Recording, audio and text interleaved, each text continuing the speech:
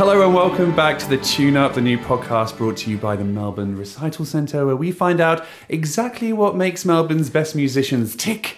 I'm Maxim Boone. I'm Megan Stella. And today we're joined by the incomparable Mama Alto, the gender transcendent diva and LGBTQI activist. Thank you very much for joining us. Thank you for having me. It's a great thrill to be back at Melbourne Recital Centre. And it's a great thrill to have you here. Well, the first question really is about the many different identities you have as a performer, as an artist. Your career as a cabaret performer has gone very much hand in hand with your community activism and your representative as a kind of community leader. Just tell me a little bit about why having those two kind of hemispheres of your career has been so important. Well, I never set out or intended to be an activist or a leader or someone who tries to work for the community. But because I'm a queer person, a trans person, a person of colour, it just happens that as soon as you get any kind of platform or any kind of attention or any kind of respect or dignity or power given to you by society, then you naturally want to use that for the benefit of your community and for the people around you and for the people like you who might not have seen themselves represented, who might not be given a voice in society or politics, but as marginalised people, we are often given voices in culture. And to me, particularly with some of the great icons who I idolised from the worlds of culture and music and theatre, if we look at women like Lena Horne, or we look at women like Billie Holiday or Cleo Lane or Nina Simone, so many of them coming from a background that's been minoritised.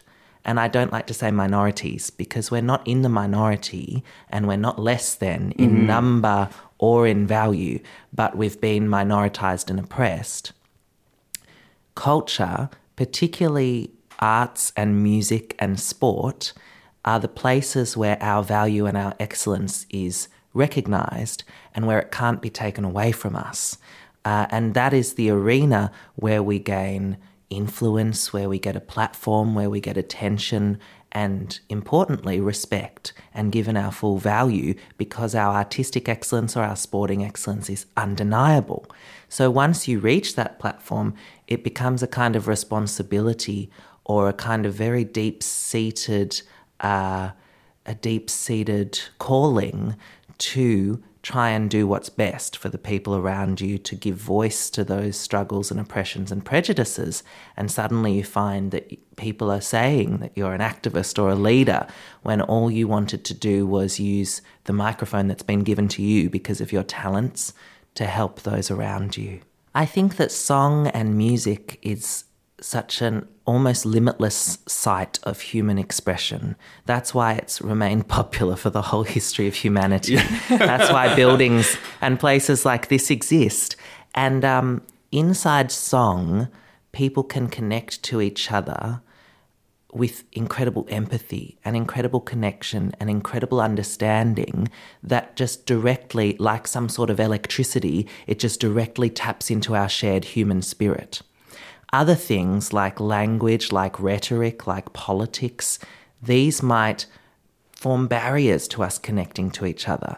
But in music, we are all just like drops of water in a great big river and so easily able to connect directly human heart to human heart and communicate.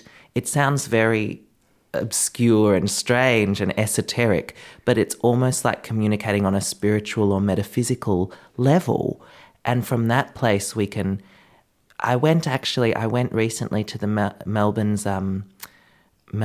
hosted the International Jazz Day concert, and Herbie Hancock and Liz Wright in their speeches that night said similar things about that power of music to transcend boundaries, to transcend rhetoric and language and politics, and really remind us and link us to our shared common humanity.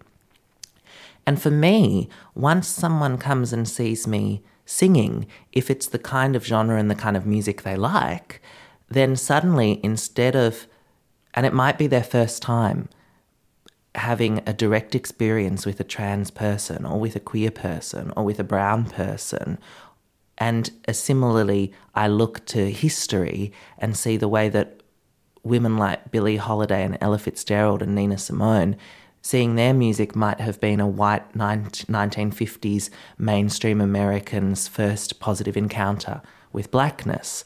Or if we look at pop in the 80s and we look at people like Sylvester and Grace Jones, suddenly this is the mainstream. It might be someone who's only been part of mainstream culture, their first positive, exciting exposure to queerness and queer culture. And the flow-on benefit of that is that instead of being afraid of each other or suspicious of each other or not recognising the humanity in each other, through music, through the arts, we open up, and it sounds naive or cliche, but I believe eventually starts to create a better world. Absolutely. And we've spoken about the boundaryless aspects of singing. And so I'd like to ask you about the radical potential of storytelling, which is such a beautiful phrase taken from your bio. Talk me through radical potential. What do you see the radical potential as being through your storytelling, whether it be through writing or through speaking or through performing?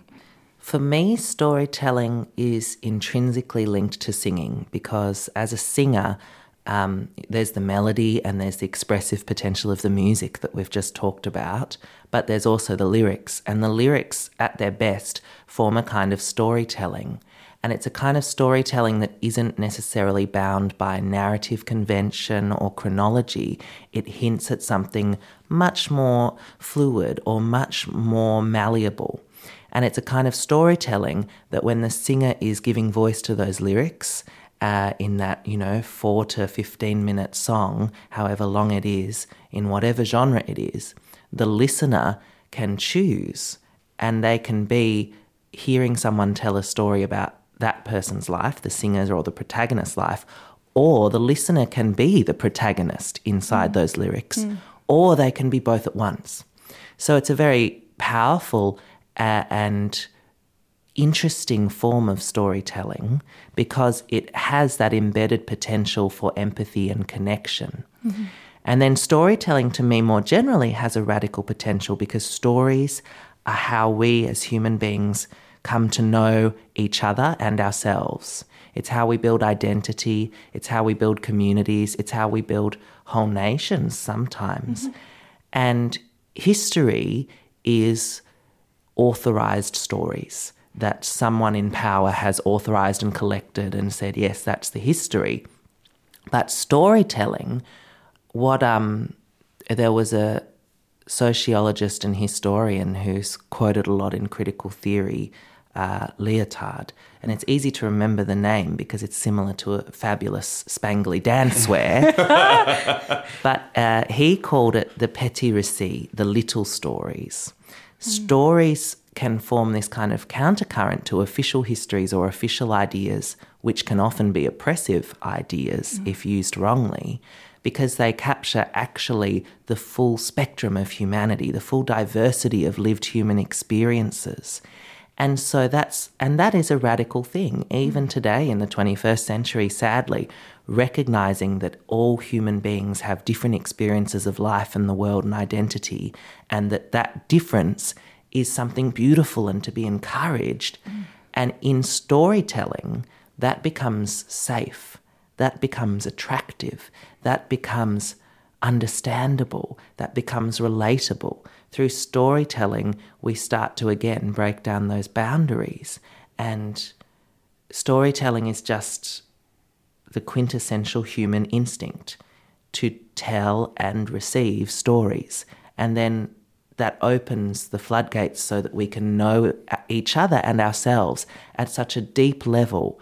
And when you know someone and know other people at such a deep level, how can you hurt or commit atrocities against them? Mm-hmm. So I feel, and that's why some of the most dreadful dictatorships and political powers we've known over the last several thousand years, the first thing that they do is shut down culture, shut down music, shut down storytelling and expression, and enforce one single authoritative and authoritarian history instead of embracing the river of stories, the pluralities, the complexities, the contradictions, because that's how they control and shut down humanity, by controlling the stories. Now, on empathy and on sharing these stories, you've also mentioned that that one of the things that you strive for in your performance is showing a strength in softness. And I wanted to relate that to your upcoming Recital Centre performances. There'll be 2, 6 p.m. and 8 p.m. on Friday, the 19th of July. How does strength in softness come across in Torch songs? I think strength in softness, and I also often like to talk about power and vulnerability. And I think those are 2 very important things, because a society and a culture that sees softness and vulnerability as weakness, I think, is very misguided. And at the same time, cultures and societies that think that power and strength are always represented by or embodied by brute force or violent acts are toxic cultures. And that is how we end up with so many of the worst problems, the worst atrocities with humankind. In music, we can start to see very strongly how softness and vulnerability can equal strength and power. And that is power in the very visceral sense, in something that to sing and sustain a very soft, a very pianissimo note for several meters, for several bars, takes immense core strength, takes immense the intercostal muscles in the rib cage to sustain quiet notes for a long time. And that is a kind of power. And so it's a very visceral, literal sense that softness, that quietness, that gentleness in the voice is actually held together by immense power. The same or more power in the bodily mechanisms of singing as to belt out a really loud note. So that's the first thing. It's in a very literal sense. But then in a more figurative sense, it is the power and strength of softness and vulnerability invites empathy and creates connection and creates lasting change. Sometimes lasting change that you as a performer or a storyteller or a speaker or in whatever it is that you do with your skills in the world to affect change, that you will never see the impact of. Sometimes quietly inviting someone to see what it is like to live in the world in your shoes can change someone's life or someone's life down the track in intangible, unmeasurable and unimaginable ways, sometimes decades later and sometimes immediately. And my favourite example of this, I was once performing in Perth as part of the Fringe Festival in Perth, and I was doing my set of jazz songs, of very emotional ballads, and there was this man in the audience who'd been dragged along by his wife because it was not his thing, because he was a blokey bloke and he likes loud cars and loud rock music. And I know all of this because he came and spoke to me after the show, and he definitely did not like brown people or queer people or women in general, really. And he came up to me after the show and he was very teary. And he let me know that he had always been a very conservative, very straight. He emphasised how straight he was many times, and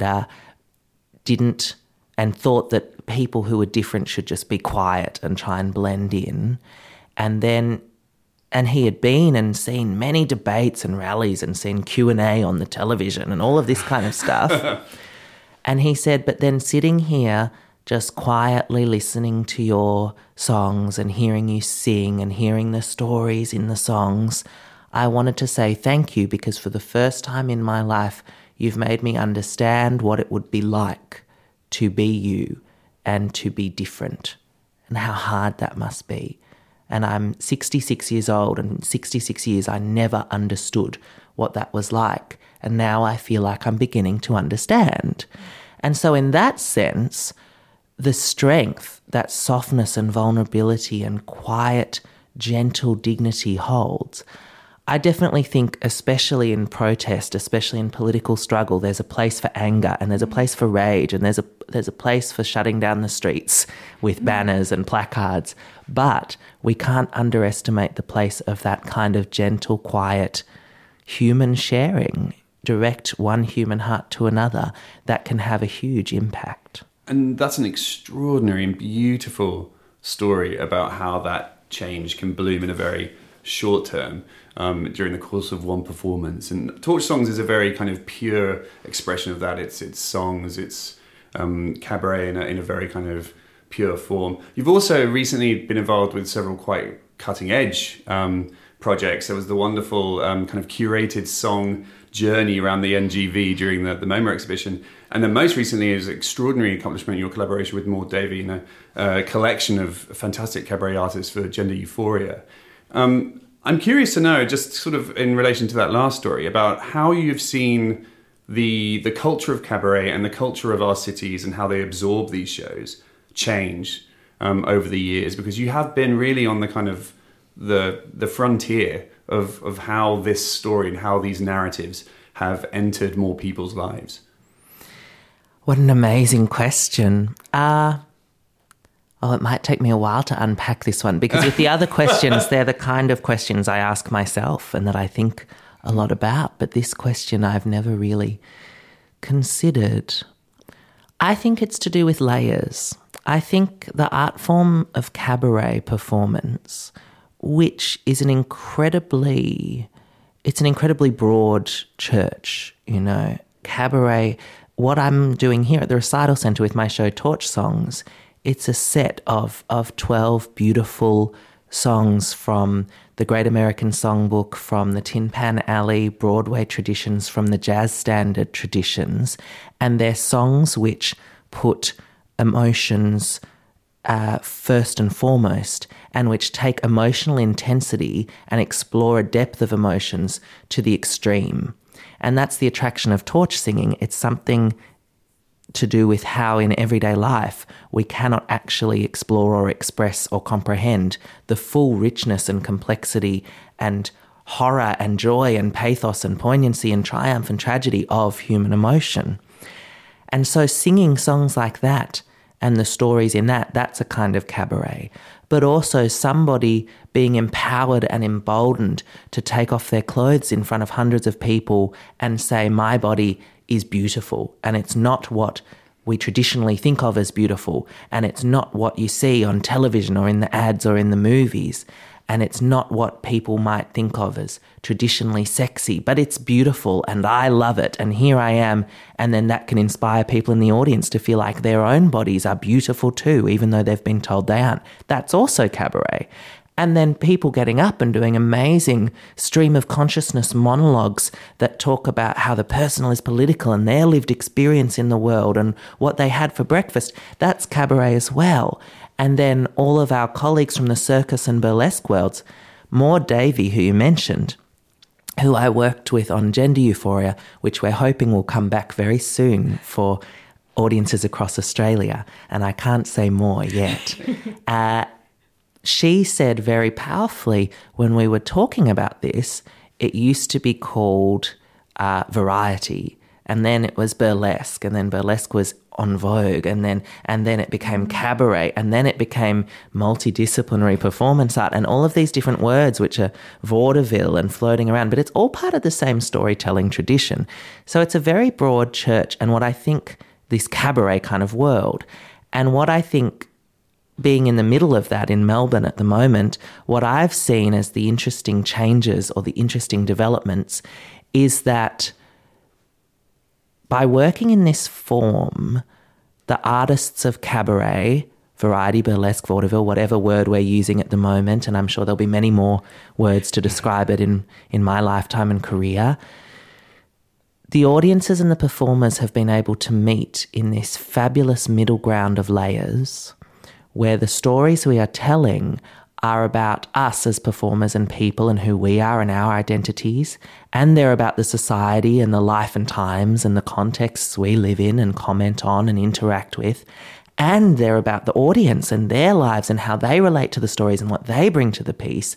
And there's been this fabulous development over the last, I would say, 30 years in Australian cabaret contexts and worldwide, because we're such a global world now and global fringe festivals, we're all interacting with each other, where the audience and the artists both have stopped underestimating each other. We no longer underestimate that something will be too high culture for our audience and it's only fit for the concert hall and the subscribers. No, people are going to come to a tent or a Spiegel tent or a pub or an underground room with no heating and 2 spotlights and someone holding a torch to make the spotlight. And people from all walks of life will be able to find something in these layers and say, that's me. Or say, that's fabulous, or say, I've never thought of that before. And likewise, the audience are doing that with the artists. They're no longer looking at us and going, who are these kooks? Who are these strange avant-garde demi-monde freaks? They're saying, look at these people who are just owning it and living it. Wow, how amazing. And that has been the biggest development that I've seen. And that has led to, people like Legato Chocolat and people like Joey Arias and people like myself and people like all of the people who I got involved in Gender Euphoria, people like Yummy Cabaret, people like Briefs, people like Hot Brown Honey. And for the first time, for some of us, we're able to get on stage and feel like we and the audience are celebrating together, rather than it being that more outmoded cabaret circus carnival era of 100 years ago, where we were the freaks and the freak show and people came to be titillated and look at the exotic other. Instead, or the flip side, that it's a very underfunded underground type thing which doesn't have the polish or sophistication that you'd find at the Arts Centre, which now a lot of these productions are being respected and held up in major venues and thus are being given the budgets to be realised in a way that they deserve to be. And that's another now that you mention that, that's another change that I've seen working in this area. And I think it speaks to the way culture works, actually. And it is to do with queerness, and it is to do with cultural othering and racial othering, and to do with misogyny, and to do with all kinds of interlocking social phenomena about how we are and who we are, and who is at the centre of a culture and who is pushed to the outside, and then whoever's on the outside continues to make culture anyway, because that's what we do. We're storytelling animals, like I said earlier. And whatever we make at the outside is so undeniably excellent, like I said at the very first question, that it gets pulled back into the centre of the culture. And we're beginning to reach a point, I hope now, where that's recognised and there's a bit of a collapse between the boundaries of high culture, low culture, who's at the centre, who's on the outside. And it's something that is we just see it beginning, and sometimes we see it beginning and then it fizzles out. And sometimes we see a big movement or a big moment or one particular artist or show breakthrough, and we think that's it. It's going to happen now, and this beautiful exchange between all aspects of culture and all of the creatives and culture maker will become one beautiful giant gumbo or soup of culture making, and the big institutions and the fringe institutions and the independent artists, and everyone will work together, and then sometimes it fizzles away again. And what we're seeing now over the last couple of years, I'm desperately hoping, is the beginning of that process happening. And the big institutions, in my experience, and the audiences who would normally go and see things at the big institutions but might not be brave enough to go to the fringe, and the audiences who are at the fringe but want to go see things at the big institutions, everyone's hungry for that paradigm shift to happen, and everyone's excited for it to happen. But we're still in the middle of the very early genesis of how does that happen. And, well, personally, I think the announcement we've just seen in the last week of the changes to the Melbourne Festival White Night kind of situation, that's an example of that, because Absolutely, White Night, thousands of people who might never consider themselves cultural connoisseurs go to White Night. And it is this huge explosion of culture across all spectrums of what culture and the arts and celebration and society is. And then Melbourne Festival, some audiences there see themselves as they will only go to the best of the best and the creme de la creme, and they might not realise that that's also across all spectrums. And colliding those two festivals, I think, might be an example of the kind of change that I'm seeing and the kind of change that we're all hungry for and trying to make happen. but we're just figuring out the how. We know why, and now we're figuring out how. So we've talked about redrawing boundaries and activism, but there's actually so much celebration, like you said, and pride and joy in performing and in art, wherever you see it, whether it be the Small Fringe stage or here at the Melbourne Recital Centre. Can you speak a little to the joy that this brings you and the audiences? The joy that it brings me to be a performer and to be a singer, and I never thought I would be. I never thought that what I did was anything special.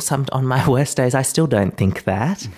And that was one of the great joys for me of discovering more about Sarah Vaughan's life. I'm singing a couple of her songs that she interpreted and popularised at my performance here of Torch Songs at the Recital Centre. But over the years, as I've learnt more and more about her, until she was very high in her career and in the last parts of her life, she still never believed that she could really sing or that she was anything special. And then we hear people like Lynn Horne and people like Maria Callas and people like this felt that way about their own voices, and they're recognised as some of the legendary singers. So often I think, everybody can sing, I'm nothing special, and then there are the real singers and they're really amazing. But when I'm actually singing, I'm not thinking about any of that. I'm not thinking, I'm not a real singer, the real singers are great. And I'm not thinking, look at me, how fabulous I am, look at me singing, how amazing. It is just a total feeling that is kind of beyond cognizant thought. It's beyond words, it's beyond... And it sounds esoteric or metaphysical, but it is something very deep and very intense, and you just unlock it and let it soar, and it's a whole body experience. But it's also, because the body is the instrument when you're a singer, but it's also a quite a spiritual experience, and it's like nothing else. It is like nothing else. I always overuse this word, but it's transcendent. And music is transcendent, and the feeling of being in and connected to the music as a music maker or as a listener. And in my view, the listeners are part of the music making. They're bringing something to what is the conversation or the game of music. It's transcendent. Oh, sorry. I do have one silly question to end that very beautiful discussion. And it is... What is your go-to karaoke song?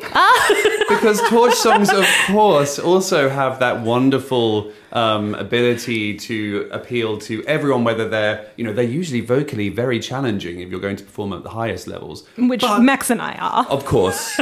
We're all cut from the same cloth in this room. But also wonderful for people just to belt out with that sheer joy and that just enthusiasm. And so we wanted to share first with our karaoke go-tos. If that's okay. Yeah. We're not going to love to hear what the karaoke songs are. Max. Mine is a great singer, I must say. With a capital G, yes. And my go-to is MacArthur Park. Oh, of course. Heartbreaking. It's a great... And great, it's epic. Epic. Operatic, almost. Yes. Or... the Donna Summer version of the Barry Manilow classic, Could It Be Magic?